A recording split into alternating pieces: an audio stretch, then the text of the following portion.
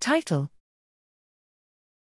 Mutation of the ALS/FTD-associated RNA-binding protein FUS alters axonal cytoskeletal organization.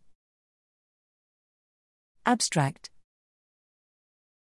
Aberrant condensation and localization of the RNA-binding protein fused in sarcoma, FUS, occur in variants of amyotrophic lateral sclerosis, ALS, and frontotemporal dementia, FTD. ALS is also associated with cytoskeletal defects, genetically and through observations of compromised axonal transport. Here, we asked whether compromised axonal cytoskeletal organization is an early feature of FUS-associated ALS/FTD.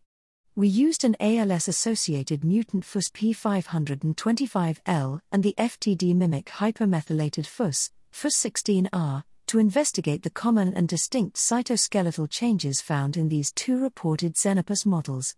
Combining a novel atomic force microscopy, AFM-based approach for in vitro cytoskeletal characterization and in vivo axonal branching analysis, we found that mutant FUS reduced actin density in the dynamically remodeling growth cone, and reduced axonal branch complexity.